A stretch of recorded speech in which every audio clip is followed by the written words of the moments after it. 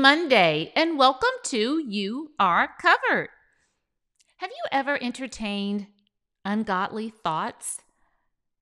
Perhaps you've struggled with thoughts that are depressing, or maybe you've had unkind thoughts about someone. Whatever the thought was, you knew that it was not of God.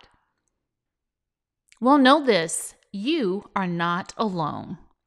Every believer at some point will entertain a thought that we will need to confess to our Heavenly Father. We all desire to have good thoughts. We want thoughts that will line up with our faith.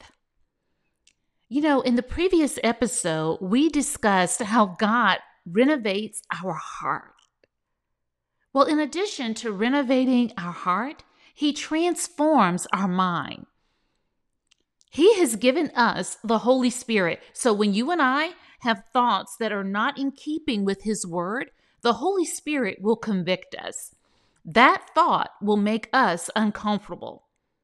Scripture tells us in Philippians 4, verse 8, whatever is true, whatever is worthy of respect, whatever is just, whatever is pure, whatever is lovely, whatever is commendable, if something is excellent or praiseworthy, think about these things.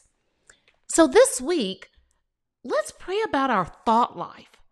Let's pray to have thoughts that are good and pleasing to our holy God.